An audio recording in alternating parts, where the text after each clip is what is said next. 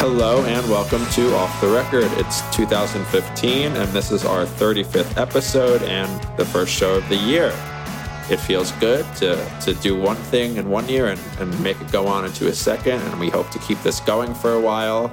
We have a few new things, or maybe one new thing to start the year off. We really always love the feedback from you guys, and I put together a little cool thing. So if anyone tweets hashtag AskOTR, it'll make sure it goes right to us in a spreadsheet that we can work into the show. So go ahead and do that. You can find anything about the show at offtherecord.fm and maybe rate us on iTunes if you've heard the show recently and are sticking with us and want to make us more popular, because popularity is really just what keeps me going. I just want to tell people they can't sit with us when they come near us. Yeah. You know, Jesse, it really is a new year. I'm changing my life. I went into Urban Outfitters right at New Year's Eve and I bought myself black jeans for the first time. Oh my God. Wait. So you rang in New Year's Eve by shopping at Urban Outfitters? Well, I think it was like the 30th, but nonetheless. Okay.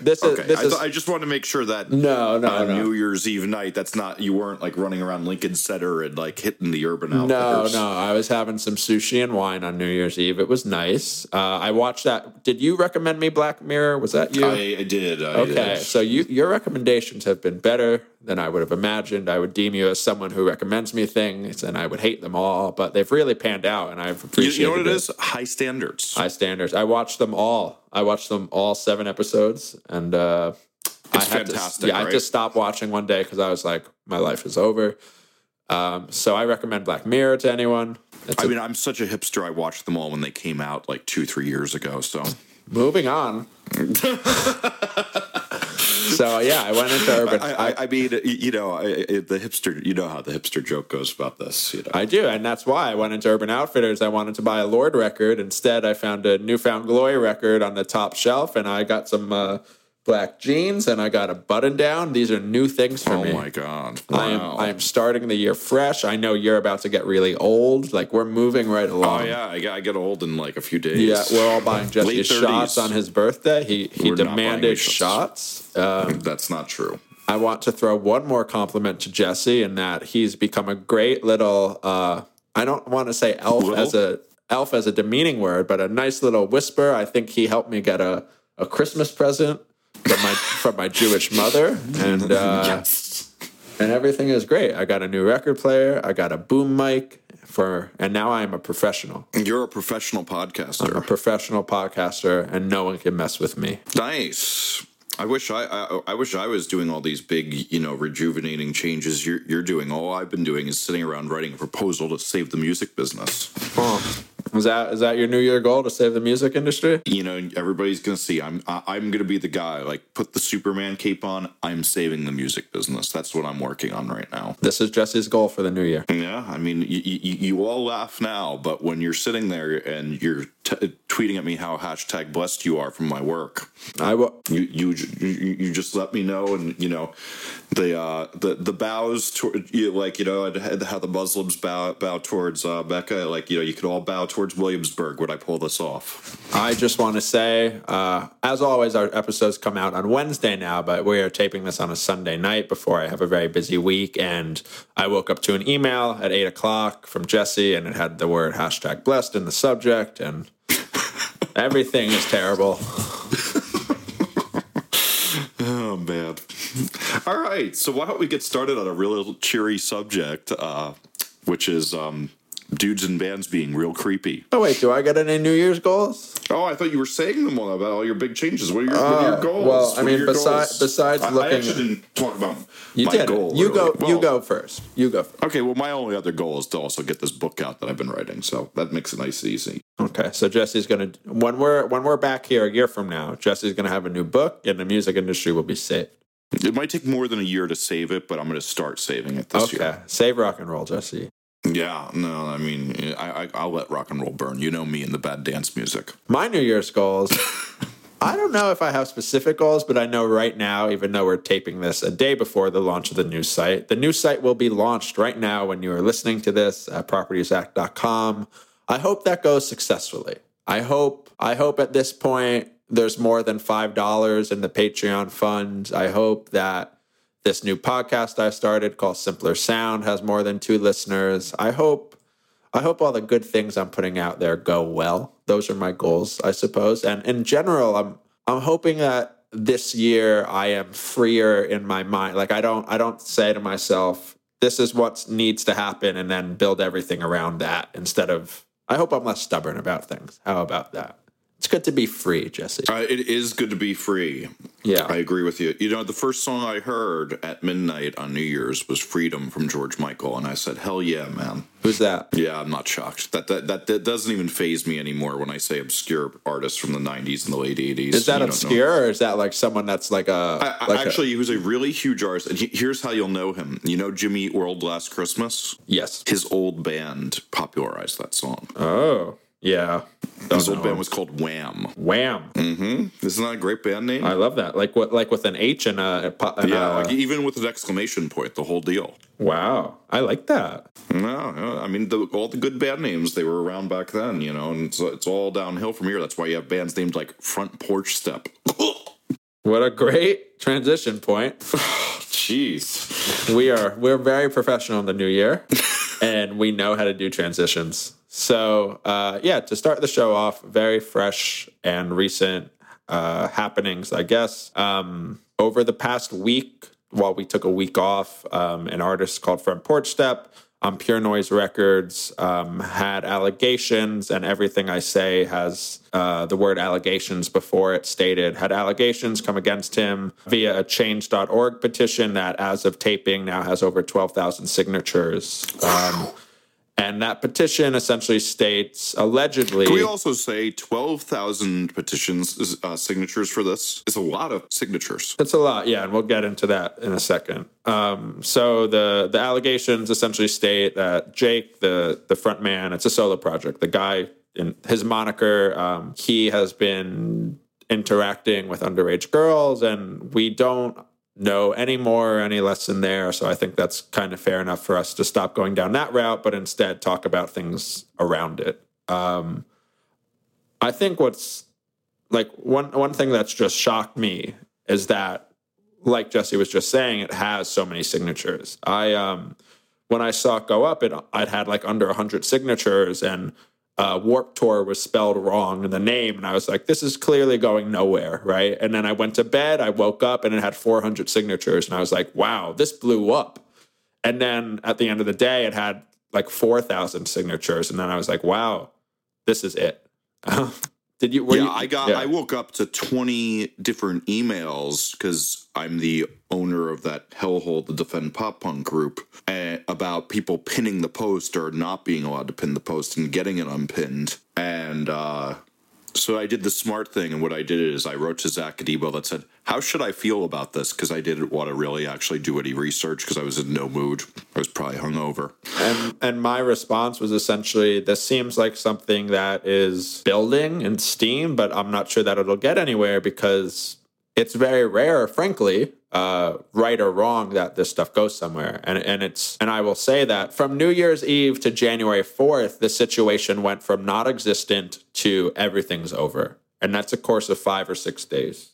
So as of this point, Front Porch Step has announced that he is taking a break from all touring in 2015 to reassess things in his life and see where that all goes. So can we back up? Because what I think is interesting is I'm very aware of this controversy, but I decided not to research it because I'm trying to save the music business here. I mean, I got to do other things. What's the most damning evidence against him? The most damning evidence is sharing questionable photographs with allegedly underage girls. He's sending nudes, as the kids would say. Yes, that is the allegation. Okay. Then secondly, about how many people are we talking about that corroborate this information? Anywhere from a few up to 10 different individual girls. So we're saying 3 to 10. Yes. Okay. I think that's a lot of corroboration. We all know the internet can sometimes make a controversy out of nothing, but that seems like pretty substantial amount of people to come forward. I mean, that's like half what Bill Cosby got. Yeah. So to further shed conflicts of interest, Front Porch Step was set to go on a spring tour, a headlining spring tour with Have Mercy, Alcoa, and Head North I Manage, Have Mercy, and Head North is on my record label. Jesse just finished the masters for the EP. They sound great. It's the sound of me blowing my nails. Yeah, he did good stuff. It's weird to know that he's okay at his job. Only took 15 years. Yeah. So, man, I was barely alive. The story itself is like super upsetting for so many reasons. Everyone loses, from the artist down to the obviously allegedly victims, to the bands involved, to the record labels, et cetera, et cetera, et cetera. But I thought it would maybe be interesting, without getting into like truly finite details, just about what that means for the other bands on the tour, since I'm involved in them. And instead of spending my last few days getting drunk like Jesse has been, I've been in the war room trying to figure life out for these bands when everything was supposed to be quiet in preparation of this tour, and it hasn't been. So I don't know. How should we go about this? Do you have any questions, or should I just? Yeah, ramble? I mean, well, so Front Porch Step was the headliner in this tour, right? It was a headlining tour, anywhere from 300 to 500. Pure Noise Records. Yeah, Pure Noise Records. The tour was supposed to be 300 to 500 capped rooms. He spent the previous summer on Warped Tour's Acoustic Basement, and he was the largest artist by far on the tour for them. And then he also was the 3 of 5 on State Champs and Handguns' Pure Noise tour, and did very, very well. He also sold 14,000 records of his debut album in the past year. So he's a big artist. Yeah, he's doing very, very good. Why did you guys not think this was going to blow over and it was just going to keep getting worse and worse? I think a lot of people that I was talking to thought it was going to blow over, especially when, like I said before, I clicked the change.org petition and Vans Warped Tour was spelled wrong. And there were 34 signatures, and it's a digital thing. It's not like, it's hard to tell when these things are real, not the petition itself, but like, is a website like this really capable of doing something, et cetera, et cetera. And so it just, there seem to be too many things to be like, this is just a few angry kids, and whether their cause is right or not, I don't see how it can get anywhere, you know? And then, like I was saying, I woke up or I went to bed and there were 4,000 signatures. And at that moment, I knew the door had popped open. I get all that, and I totally agree. Now, here's one thing so I have a Twitter feed where I follow. I have 2 Twitter accounts. So there's one where I follow the nice people who talk to us on Twitter for our show, and then I have one where I really read news. The one where I talk to the nice people who say nice things about our show, I follow. I noticed that a lot of people seem to be signing this just because they hate this kid because he writes really misogynistic lyrics. Right. So isn't some of this signature just, I want to see this guy fail? Now, I'm not saying what he did is right or wrong, but I did seem to see a sentiment in my Twitter feed that this was people kind of doing a Reddit vote down of this guy's existence because they don't like that he sings misogynistic crap. So that's a good way to frame it, I think. There's, on Tumblr, on Twitter, on the different pop punk group, there are an extraordinary amount of people that do not like him. One part because of his music, another part because of these allegations. Like, there's a large group of people. When we say his music, we mean his misogynistic lyrics. Just as me, I haven't read the lyrics, so I shouldn't say that they're for sure misogynistic. But I know a lot of people I know deem them. I didn't do the research because yet again, I've only listened to the album once. I can't really say anything there either way. At the end of the day, I know people don't like it. A lot of people don't like his music, and a lot of people do not like the allegation. And I think it's fair to say that all those people signed the petition. And then beyond that, once the petition got on Absolute Punk and All Press and Property Zach, more people saw it and said, oh my gosh, there's no way we can let this person on Warped Tour. There are a lot, because of the allegations. Warped Tour has so many young fans. We can't let this happen. And then more people signed the petition. Then my thing becomes then when I went on the Defend Pop Punk board, which I hate that I ever have to do, what it seemed to me was like that his defenders were all people who like his music. His detractors were all people who did not particularly love his music. But like, it seems like so many people are willing to defend his bad behavior or supposed alleged bad behavior, that it's like the same thing. So, we should be clear. It's the bassist from A Day to Remember was accused of something similar. Is that correct? Josh Woodford, whichever one that is. I think he plays guitar. Sure. Okay, somebody from A Day to Remember has been accused of very similar things. And they didn't really have much happen to them. But I think there's a thing of that, these people really wanted to, like, I'm not trying to defend him, because if you write misogynistic lyrics, I don't really want you getting popular anyway. But I did find it a little gross how many of these people were kind of signing on to this just because they want to see this guy fail, because they're like, I hate whiny acoustic rock, or, they just want to see this thing fail. So I'm curious that with that, was that a factor in you guys' decision? Sorry, how other people were viewing him? Yeah, I mean, just like, it seemed like if I had been in your situation, I would discount a good amount of those signatures, because I feel like a lot of those signatures were just, I want to see this guy fail. Right. And so I think I can, like, not even my thoughts aside, I know that, like, the band's thoughts were, and they said this as much in their own statement, Have Mercy, on their Facebook and stuff, was just that based on the allegations alone, strictly the allegations, if they are potentially true, then we don't feel comfortable associating ourselves with that music or with that individual. And that was kind of the short and long of it, that it didn't matter how many people were saying terrible things. If there were 1,000, if there were 20,000 signatures, it mattered that suddenly there's this very strong possibility that this individual had done these, alleged things, and the band didn't want to involve themselves with that, and then have fans, both who had and had not signed the petition, say, Have Mercy supports this, or they're not against it, and not take a stance at all. I think that was kind of the band's largest concern. I can understand why they'd be concerned. I mean, I guess also it was probably not good that Alison Weiss decided not to tour with them. And that was another thing. Like, stuff started, like, hitting the fan even before Jake, the singer from Porch Step, made his statement that he was suspending all touring actions. And Alison Weiss had pulled from a UK tour featuring him, and she's an outspoken feminist. And, Kevin Lyman had stated that he was going to be looking into the situation.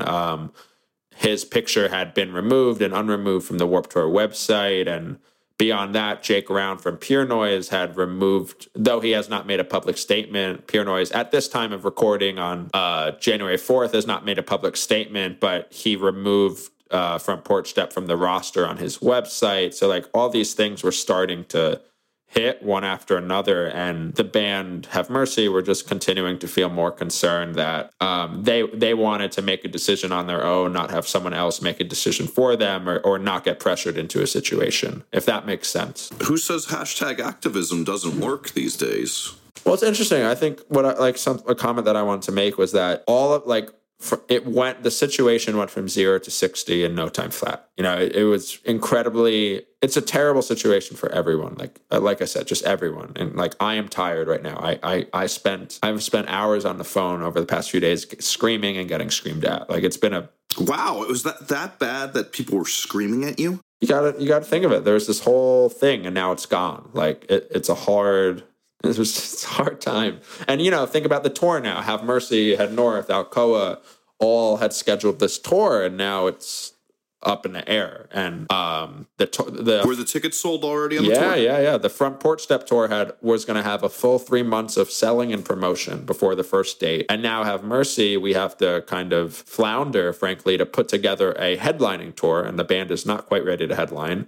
In a period of a month and a half, and have only a month and a half to promote it and to sell for it. And it's hard. It's really hard, especially when we made commitments around this tour too that we can't quite talk about yet. But, like, a lot of things were based on this tour, and we did this tour for specific reasons, just like any band does any tour. And to have it not pulled, to have it pulled under the rug, not a month ago, but, the tour was supposed to start from the day of this podcast. When this podcast got released, the tour was supposed to start on February 17th. So it was going to be 40 days away. It wasn't like this was 70 or 80 days away. It was very close. And it's a really hard situation. Not only that, it also happened over the, like, longest music industry holiday where everyone is shut down. So again, today's Sunday. On Monday, our booking agent, when everyone turns their computer back on and fires up their email with God knows how many unread emails, our booking agent needs to go and email 30 promoters to say, hey, we got our tour canceled. We got to book a new one. What can you give us? It's like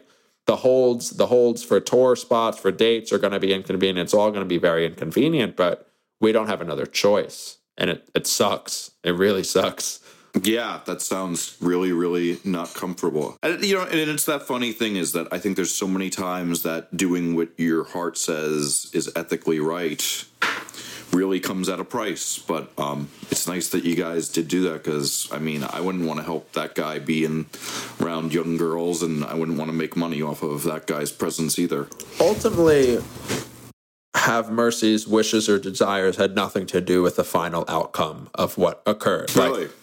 Front Porch Step announced all on his own that he was taking a whole break from 2015. That includes Warped Tour that was already announced. That includes other trips to the UK, etc.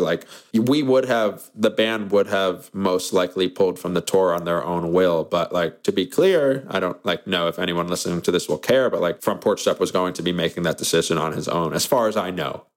Especially after Alison Weiss had pulled from her tour and etc. Are you familiar with the whole Iggy Azalea freestyle controversy? Or is that out of your scope? I've seen people tweeting about it. She said something somewhat racist, and then she's had a disease, and now it's all better. Okay, well, yeah. So let me give a quick rundown. Azalea Banks, not to be confused with Iggy Azalea. Right, they have a similar spelling of the last and first name, but they're different humans. Yes. I'm a much bigger fan of Ms. Banks than I am Iggy. Okay, Iggy is that one with that song Fancy? Yes. Is that the Tokyo song?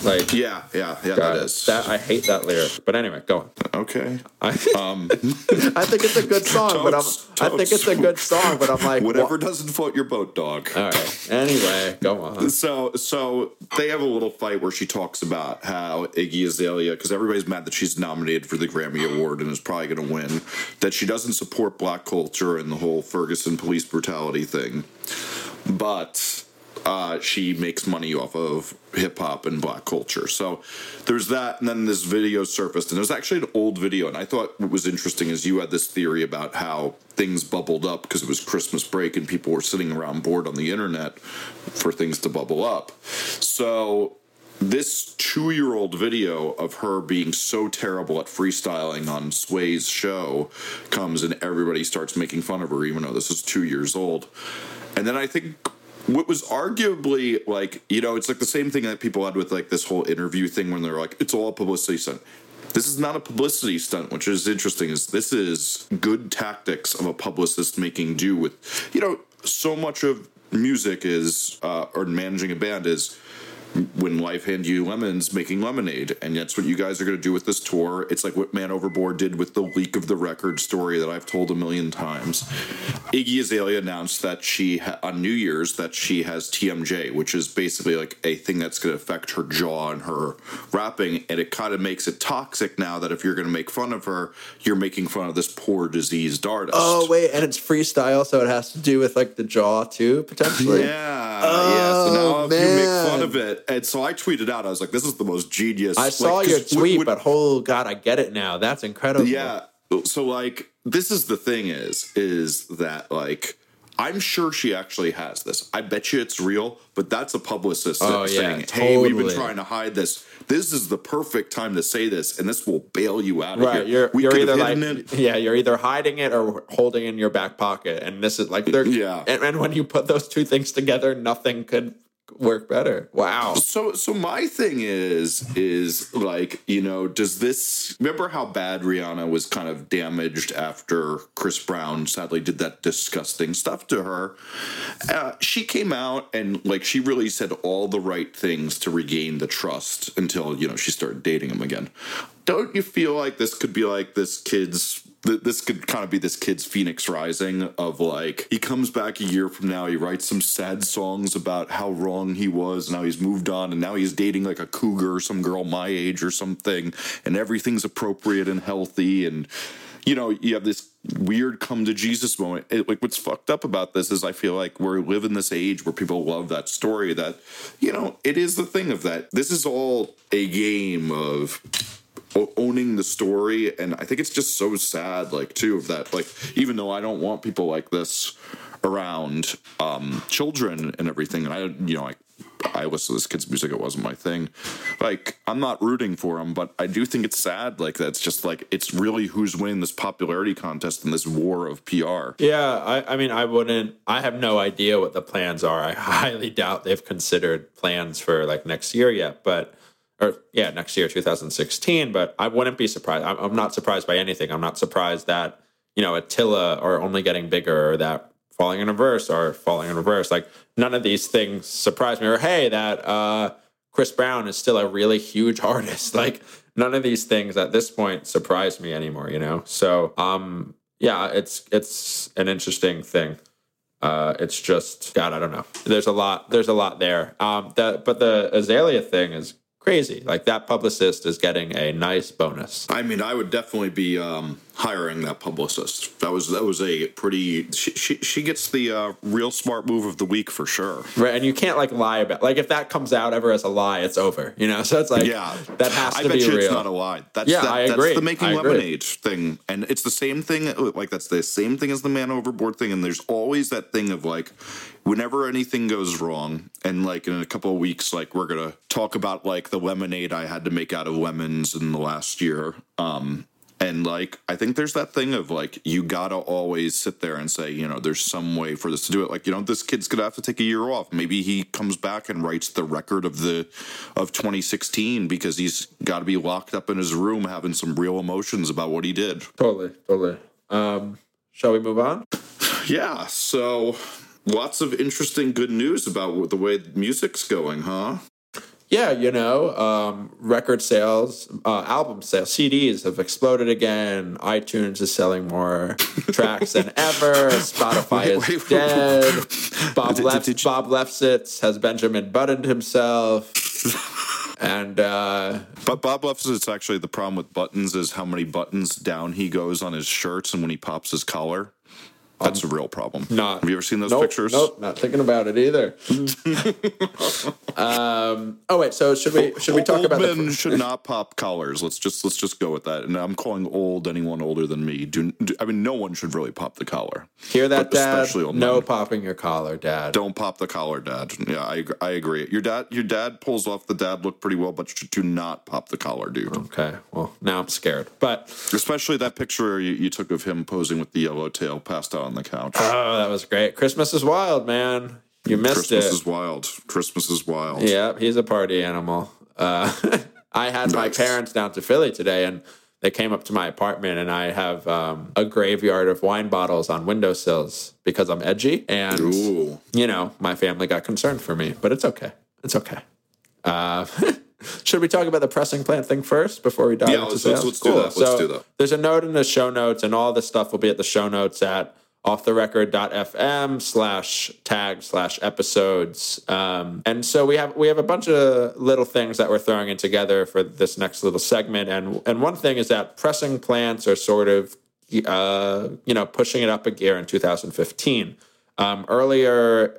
Midway through 2014, we saw a large sort of piece that United Pressing Company was adding a bunch of vinyl pressing machines. I guess to give a little more context before we dive into it, there are primarily, 4 to 6 vinyl plants that do the majority of business for the records that you purchase.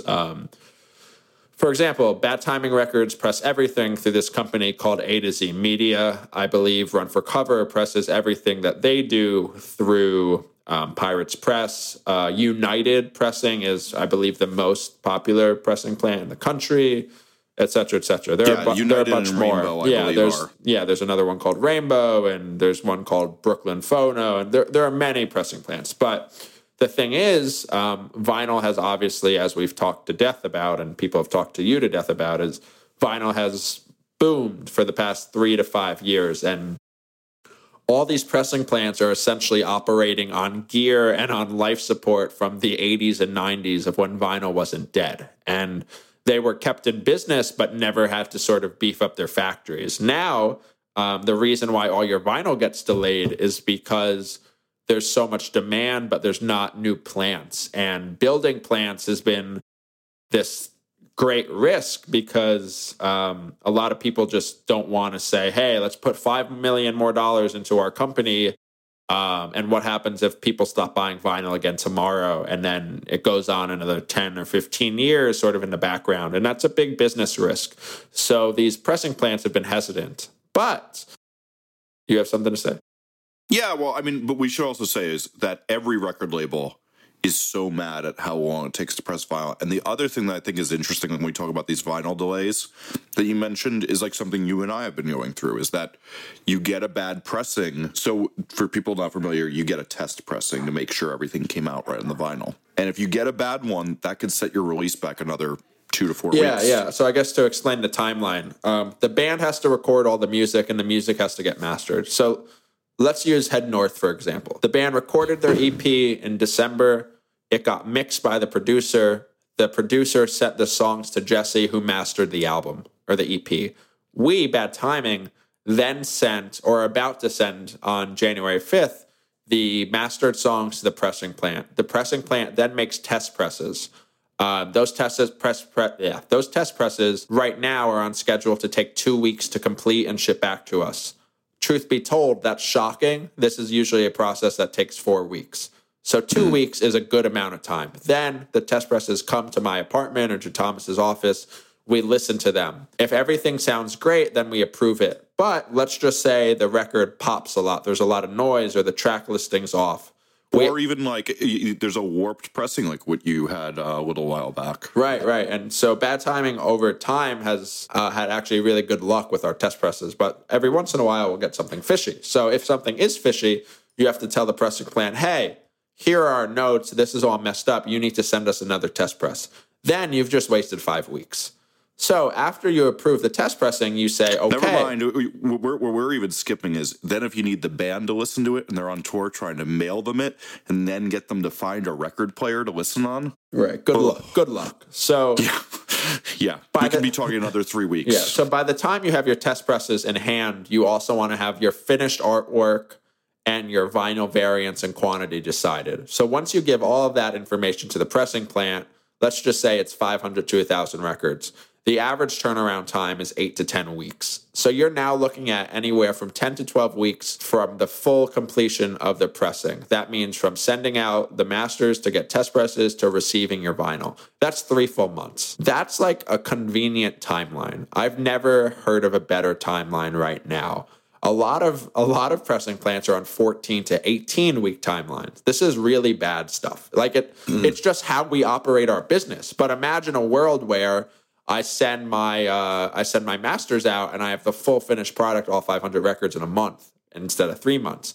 That would change things legitimately. Or imagine, Bad Timing, put for sale, acceptance as Phantoms. We sold out of it. And instead of it taking another 3 months for a second pressing, we could say within the next 30 days, we'll have 500 more. Start pre-ordering those now. There's all sorts of examples as to why this would be incredible for pressing plants to speed up their process. And good news, they are. So United has added several new pressing plants or new machines into their pressing plants. Pirates Press has made a pledge to make 2015 a very active year of rejuvenating and adding on machines. And A to Z, the company Thomas and I use for Bad Timing and that we've begun to use for J-Tree, are also looking to bulk up their initiatives. So I don't know how fast this will take place, but I have a good feeling that by the start of 2016, assuming that vinyl's still selling very well, that we will actually see, times cut down significantly going into the next new year. It's not going to happen overnight. One of the things we should also mention, I think that's a very interesting thing, is bands before they're doing vinyl are used to this. And, the pressure to be a band that releases music fast is also really on these days. And this is one of the things that really slows down that whole thing. And it's a very interesting part of this is that, this is kind of what holds it back. It used to be, the big reason you waited 3 months as well before you sent stuff out was that you wanted to get it to the print magazines and they need 3 months of head time. But this becomes a big part of it too, is that these pressing delays are just insane. Yeah, it's really rough. Thomas and I have found a really great solution with A to Z. We've actually never had a singular record delay out of our 15 releases with them so far. Mm-hmm. But most people do not have this luck, and we're just getting lucky. That's all it is. And so I'm less interested in times being sped up across the board versus just guarantees on time, there's a big difference. Having everything cut in half for speed would be great, but also knowing you're definitely getting your records on this day at this time, blah, blah, blah. like to make it an efficient process would be great for everyone, because at this point it's just kind of like a Hail Mary every single time for most record plans. I do agree. So should we parse a little bit more of this data? Yeah. So, and I'll let Jesse get into it, but Nielsen released their yearly report on 2014 sales. Like the day after the year ended, too. Pretty impressive. Yeah, I mean, these Nielsen people, they really, they're kicking it hard. So I think the most interesting thing, obviously, is while vinyl sales are up 52%, streaming is up 54%, which is also a little weird to think that those two are growing at about the same speed, that Spotify, RDO, and Beats can't do better outreach than vinyl. Didn't you find that a little weird? That's an interesting way to think about it. I didn't think about it that way. The way I thought about it was, but I'm saying like I could see, for example, vinyl sales only increasing another 20% next year. However, I could see streaming sales boost 50, 100, or 200%, you know? Let's talk about some of the logic, though, behind that. So I think there's a really interesting thing that I never see discussed here. So there's a really interesting fact. I'm really into nutrition and eating well. So if our country keeps gaining the obesity that we're gaining now, in 2050, 100% of the country will be obese. But here's the thing, is at some point you've gotten to the point where everybody who's going to be obese is going to be obese. Like, I'm never going to be obese. Like, it's just not happening. Like, I ride my bike 24 miles in a day. It's not happening. There's a point where this growth will stop. You just can't do 54% for the next years, because, like, the fact of the matter is there's some people who are just not going to buy record players. They don't care about music enough. Right. Oh, so are we talking about vinyl right now? Yeah. Okay. Or I mean, even streaming, it's the same thing. Is that there's, so there's 328 million people in America, but there's, you have to also think about that. There's babies, there's grandparents, and some of them just people who don't like music that are just going to at some point say, yeah, I don't care about paying $10 a month for Spotify or whatever the music streaming service is. Right. I fully agree. My thing is, and I wrote a little commentary piece for the website that will probably be live at this point. I don't really know. But my thought process here was, I still think, streaming, there's a lot to chip away. I can see in 2015 a 50-year-old mother signing up and paying for Beats or, Spotify every month, $10 a month, right? I can see that happening. I can see a lot of people of older age buying or subscribing more and more to streaming services as the awareness rises. However, and as a counter to that, I can also see more 16-year-olds subscribing to streaming services. But if we're going to switch things to vinyl real quick, I can see more and more 16 to 30-year-olds buying vinyl, but I can't see that same 50-year-old mom who just subscribed to a new streaming service buying vinyl all over again. And so there's also another thing, too, to think about, is that we are seeing a huge surge. Like, we've been in a recession for a lot of years, but we're no longer in a recession. We are now officially, our economy is doing well. Barack Obama saved us all. If you say otherwise, you're wrong. God, my dad. I know how your poor father's gonna say such bad things, but no matter what, our economy has recovered. It could get better, specifically in states like New Jersey, where we have a terrible governor. The economy is in a great place. There's amazing economic news over the Christmas break, and it hasn't even spread yet because we're not back from the Christmas break yet.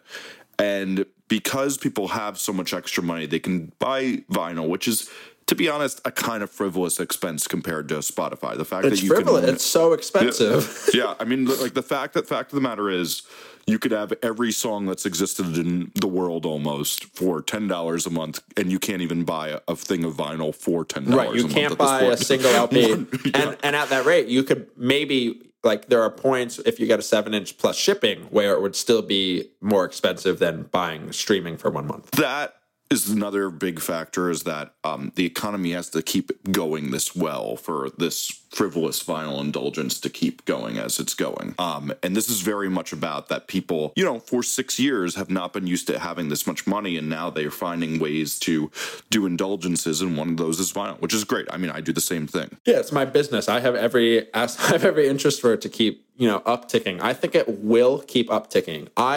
What's more important to me than it keep upticking is that it stay steady. I think streaming will continue to bloom and bloom and bloom until it's kind of hit its point, like its peak. But I don't think it's gotten there yet. No, but its peak. I mean, let's be honest here. Its peak is when iTunes has to say no one cares about using our service because they don't think this is a viable method of music purchasing anymore. That's really when streaming wins. When the day iTunes closes. Right, and I think depending on what they do with Beats or whatever, like we could see that sooner than later. But I still think there's a lot more growth to go in streaming. But what I care about for vinyl is that it stays steady, you know?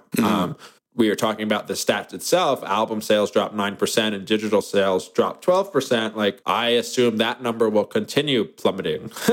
Yes. But I don't know about so dramatically. Like, you know, album sales did not drop 50% this year, like vinyl sales raised, you know?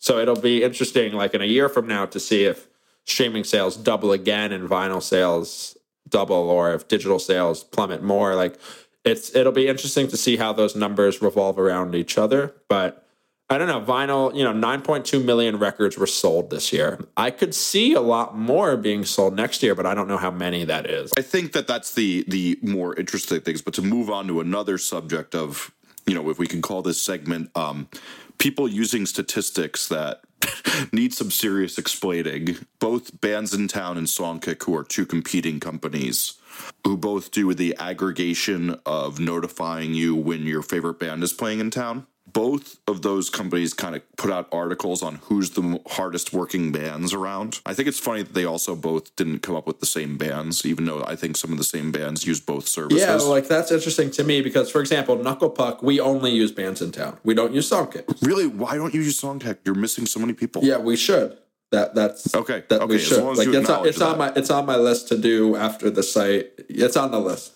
I never thought about doing both, and I know that sounds so dumb. I just was kind of like, but that's every manager has a blind spot to something at all times. Yeah. In fact, you have dozens of them because there's too many things to do. Right. So next week but that's or the also week why after, you should read this book I wrote. You know, it has all the blind spots. So, to get back to the real thing at hand, I think it's a little silly how they measured these bands' success. Personally, I don't know. What I have interest in. So I guess it's what we find interesting. I find it really interesting to know that band X through XYZ played 200 shows or 150 shows over 10 countries. What do you find? Like, what do you think should be there instead, I guess is the question. Okay. Well, so one of the things they did is they said hardest working band, and they judged it by how many miles they traveled. So, because you toured inefficiently and you pond skipped potentially really badly because you had so many great opportunities. And so I should also say this. I say this, and the band they chose is my favorite band in the world, the 1975. And I'm still like, okay, that's not how you measure it. Like, you know, hardest working band. I mean, Alan Douches, the mastering engineer, has this great thing he says when a band leaves the studio. It's when they get their record mastered and it's all done. He goes, well, now's the hard part. To some extent, yeah, the touring and promoting is the hard part. And I totally agree with that. It was why I wrote my book. But then there's another extent of is, you know, I'm really into the work smart, not hard thing. Do we really want to say just because you traveled a lot of miles and played more shows that was the smartest way you promoted yourself and you're the hardest working band? Now, I know this is probably the only metric we can have to make some link bait that then podcasters talk about. Well, it just no. I ridiculous. think it's a fair conversation if you're going to frame it like that, because our second favorite band to Taylor Swift, 5 Seconds of Summer. So they flew to a different destination for a different music event every 1 out of every 3 days in 2014. I'm not saying that's as hard or not as hard as traveling in a van all year, but can you as a human being, imagine 1 out of every 3 days you taking a plane, especially knowing that they're from Australia and they spent an inordinate amount of time in both America and Europe last year. Like, and then also playing shows. Like, you know, they'd do a lot of fly-in dates, or there's just so many flights. Like every 3 days you were taking a flight and you were then doing 10 hours of interviews or playing a show to 20,000 people, which sounds great. But you know what? I bet after flying 10 times in a month, playing 10 arena shows is hard. So I don't know. I find it. I see. I think you just touched on what I see as the hard, and what I've seen from the musicians I know. You probably have not seen this, but Radiohead put out a movie called "Meeting People Is Easy" years ago, And it was about their time touring OK Computer, which, you know, we could arguably say is one of the most, what's the word? Like, you know, eventful rock releases of the last 20 years. Yes, it's very well loved. It is incredibly well. It is in however many years it'll be looked at as a classic record of this generation or whatever. Sure. So what they showed is like the grueling schedule in that movie of like what you have to do to make that happen. And like, to me, yeah, I mean, you know, it's kind of laughable that when we talk about the hard work is that you get to these venues and you have to sit and talk and answer the same question. That is a totally stupid question from an interviewer 12 times a day. Go to the radio station, do ID tags, do this, do that, do that. Like, that's the hard work. And that's clearly what like 1975 is doing compared to like, you know, when you're a band in our scene, there's not as much of that demand if you're not making college rock to like have to go by every radio station and do these type of things and like have every local paper talk to you. But like, it is you know, I think that's what really wears musicians down is most of the musicians are like creative type of people and they say they want to be creating. Really, they probably want to be playing their video game system. But like, I don't know. It's just, it seems weird to call it hardest working to me. Yeah, I don't think flights are draining. I don't like flying. Right. I don't think it should be called hardest working. I think it should be, and if that's where like we're all taking issues, like we're just all petty. Because what it should really be called is what the category should be. There should not be who worked hardest. It should be, you know, most shows played, most cities played, most miles, like it does. But there shouldn't be sort of a title. I just feel like, you know, was it harder for 5 Seconds of Summer to go on 100 flights this year? Or was it harder for Against Me to play 180 shows while Laura Jane Grace also filmed a TV series and also, you know, continually had to go through what I imagine are residual treatments or just the general wear and tear of the way society could look at a trans individual. Like, you know, there's no like best way to measure that. That's not a real metric. It's an opinion. Yeah. But I find all that data so fascinating. Like, I love it. No, and I love this type of data, and like, it's really cool. And it's also even just interesting to see that somebody pointed out in the comments that it's like, you know, so like we're talking about like 1975 playing 180 shows this year, but like, you know, I've known bands, so that's a show every other day about. I've definitely seen bands that have played like, you know, a show every single day for 9 months. Like, kind of those smaller bands that stay on tour in their van and just call up and find a place to play every couple days. Obviously, those bands usually aren't measured in the way that 1975 is, but like, it is an interesting thing of seeing like what it is that goes into like if you're going to be a band who buzzes as big as the 1975, that you really have to like, if you don't like touring, this is what your life looks like, is that every other night you're going to be playing a show. Yeah, I mean, it's a lot. I'm just looking at my friend Jake from Modern Baseball. He posted his like tour stats for the year, like what he did in 2014. This is Modern Baseball. They spent 180 days on the road. Not all those days were shows. There were off days in there, but the band was on the road for shows 180 days this year. So that's about 6 months. Right. That's hard work. You know why? Because that band also did a quarter of school. They did 1 quarter at school at Drexel. And he also worked on 7 records, producing them. So, you know, wow. that's a hard year for a 21 to 22-year-old. Yes, that's when you maybe have the most energy, but like this was Modern Baseball's first real year of touring, and they spent the full 6 months of it on the road. That's a damn hard job. You know, it's all just relative, but it's safe to say that anyone on that list kind of worked the hardest, you know? Yeah.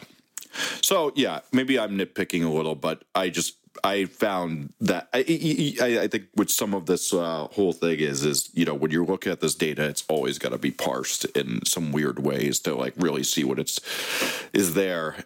And it's the same thing.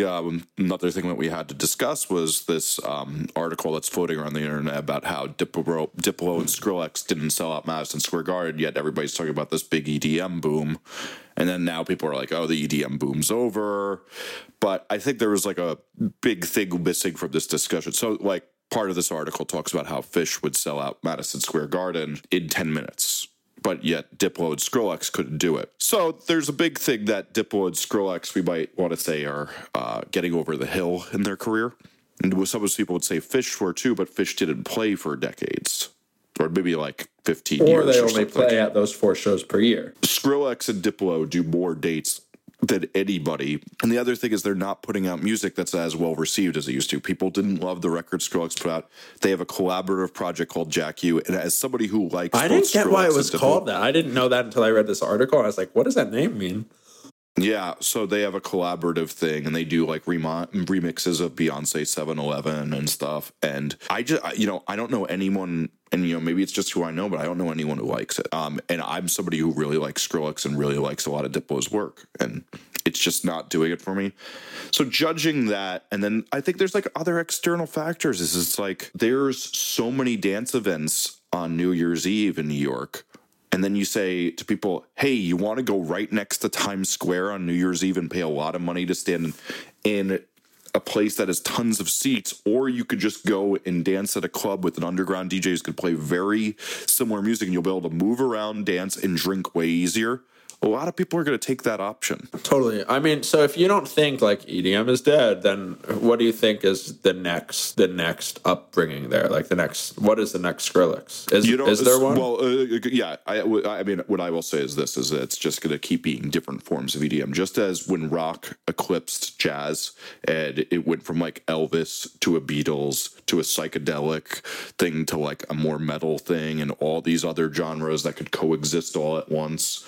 We're just going to keep seeing different flavors of EDM changing. EDM, if anything, throughout its life, as somebody who's been very into it for 20 years now, it changes faster. Like the punk trends last so long compared to how fast EDM trends last. Like EDM trends barely have an 18-month to 2-year life. That's interesting. Do you like that? Like as a fan?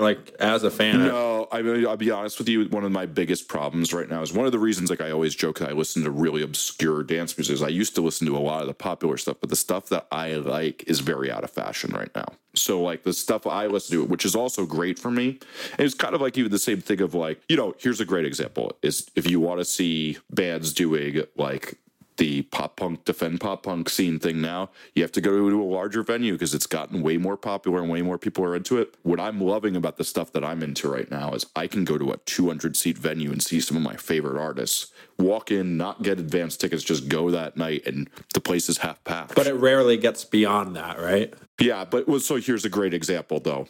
Is like a lot of my favorite stuff this year just got put on everybody's top 10 lists. The labels I like are like the best labels of the year on like Noisy and stuff like that. So next year, this stuff's all going to get bigger. And then I'm going to have to start going to Webster Hall instead of going to the tiny little venue by my apartment in Williamsburg to see them. And that's how it goes. And I don't begrudge that, but that trend is the same in EDM as it is in just as like haircut bands were way bigger. And now it's hard for haircut bands to get popular in punk. Talking about Webster Hall, I saw Patti Smith at Webster Hall, Jesse.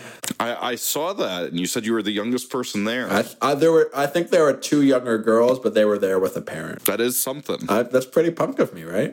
That is pretty punk of you. I've definitely never seen Patti Smith. I have a lot of friends. It was incredibly. Oh wow, it was really cool. Like I really enjoyed the experience. I went with my friend Emily, and it was great. Like what was really cool, I didn't know she was 68. Like she killed it. Like oh yeah, she's a great performer. Like she is a better performer and has more energy at 68 than many people I know are that in their 20s. Like it was a thing, and it was very cool for me. And I said this to Emily, and like she rolled her eyes at me, but I was like, it's really cool to see how many old people are at this show, and I meant that as a good thing, not as a making fun of thing. Like obviously the music I listen to, the oldest people I see in the rooms are maybe mid-30s, and then if there are suits there, anywhere from their 40s to 50s, but like there were people there in their 40s, 50s, 60s, and 70s, and that was really, I'd never experienced anything like that. It was super cool. Nice. So the first question's a little funny. So the questioner asks, I've always wondered this. How did Jesse feel about the statement Richard Reyes, who was one of the 2 heads of Drive-Thru Records, made about that he didn't trust Jesse's ability to produce a full length? Was there some sort of problem with Jesse and Richard? IDK, aka I don't know. So I thought this was a very funny question. I don't know necessarily they put out a statement. I imagine this was a Facebook comment when I asked one of my friends about it, if they had ever seen this statement. Richard and I had a lot of problems, and I'm happy to say this, is that, I really did not like the way Richard and Stephanie conducted business. I thought their contracts were unfair, and I used to read when my friends' bands who I'd do demos with then would sign under drive-through, which happened quite a bit, I would read them what their contract actually means because I grew up reading contracts because I'm a nerd. And they would get very mad that the bands knew their contracts. Now, it was a very also common thing for Richard and Steffi. Wouldn't want bands to have managers, and they didn't like to deal with adults. And I sadly was an adult in this situation, even if I was a lot younger. And while Richard could have said that, and, you know, that opinion's totally valid. No one has to hire a producer, and you can feel like it. But he also had plenty of other producers who did not have my record sales track record. So saying that to me, and I remember hearing him say something like this, is like, what mark are you using to judge this? Because I produce records on a consistent basis that sell more than a lot of the other producers you use.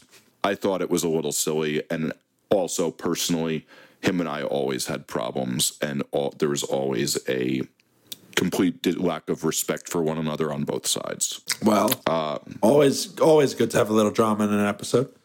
Yeah, just a little bit. And then the last question is when I get tired of producing, will I open a donut shop? And what bands will I name the donuts after? So this is a jab at, or maybe not a jab, but a reference to Mark Trombino, who you might know from producing Jimmy Eat World's, Bleed American, Finch, What It Is to Bird, and mixing the last Wonder Years record. Seems to be pretty retired from producing now, and he has a chain of donut shops. No, it's just one. I think it's just one. Well, if it's just one, I know he's opening another soon. Awesome. Mark's a great guy. I've known him for a long time, and we have a lot of mutual friends, but that's not the route I'm going. I will do some other things, and there will be some point when I don't produce records because I do not strive to be 65 telling 18-year-olds to tune their guitars. Okay, but like you still avoided the question. You have a mythical donut shop. What bands are you making donuts? Oh man, I mean, I think he actually did a pretty good job of killed it. Some of these. He killed it. I mean, like let's be honest here. Like I don't want to mess with the master. No. Like, it's kind of the same thing as like Bleed American. I think Bleed American is one of the best rock mixes of all time, and I don't want to mess with the master there. Jimmy Eat Swirl, guy's a genius. Like, yeah, I mean, he's got puns of steel. Okay, this is over. Do you have any recommendations this week? I don't know that I took much in that was that great. I've been being a real nerd. All right, I got two.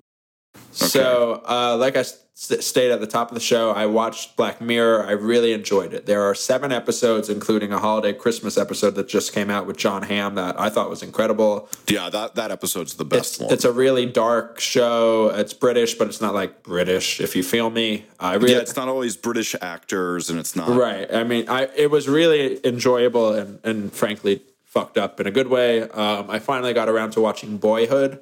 I thought it was incredible.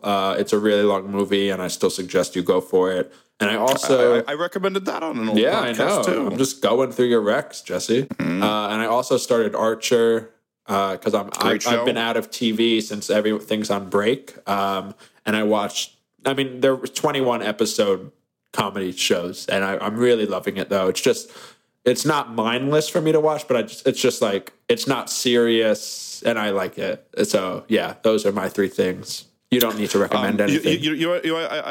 I won't recommend, but I'll say I saw Mozart in the Jungle. Yeah, what is that? It's good. It's a very interesting comment on a thing that's very dear to my heart. We're going to be talking a lot about this year, which is how do music and music-art and money play with each other. And there is some great comments on it in that, but it's just not thrilling TV. And the acting performances are great, and I have the biggest crush on the girl in it. But I watched the whole entire season in a day because I was tired, and it just wasn't that great. Okay. But at the same time, if you want to do some good thinking about, let's call it the socialism of music and money, there's some really interesting thoughts about how wrong it is that the way we make musicians make their living. That's very near and dear to my heart right now. You know what you should do? What's that? You should save the music industry. Thank you to Off the Record this week. Head to offtherecord.fm to check out show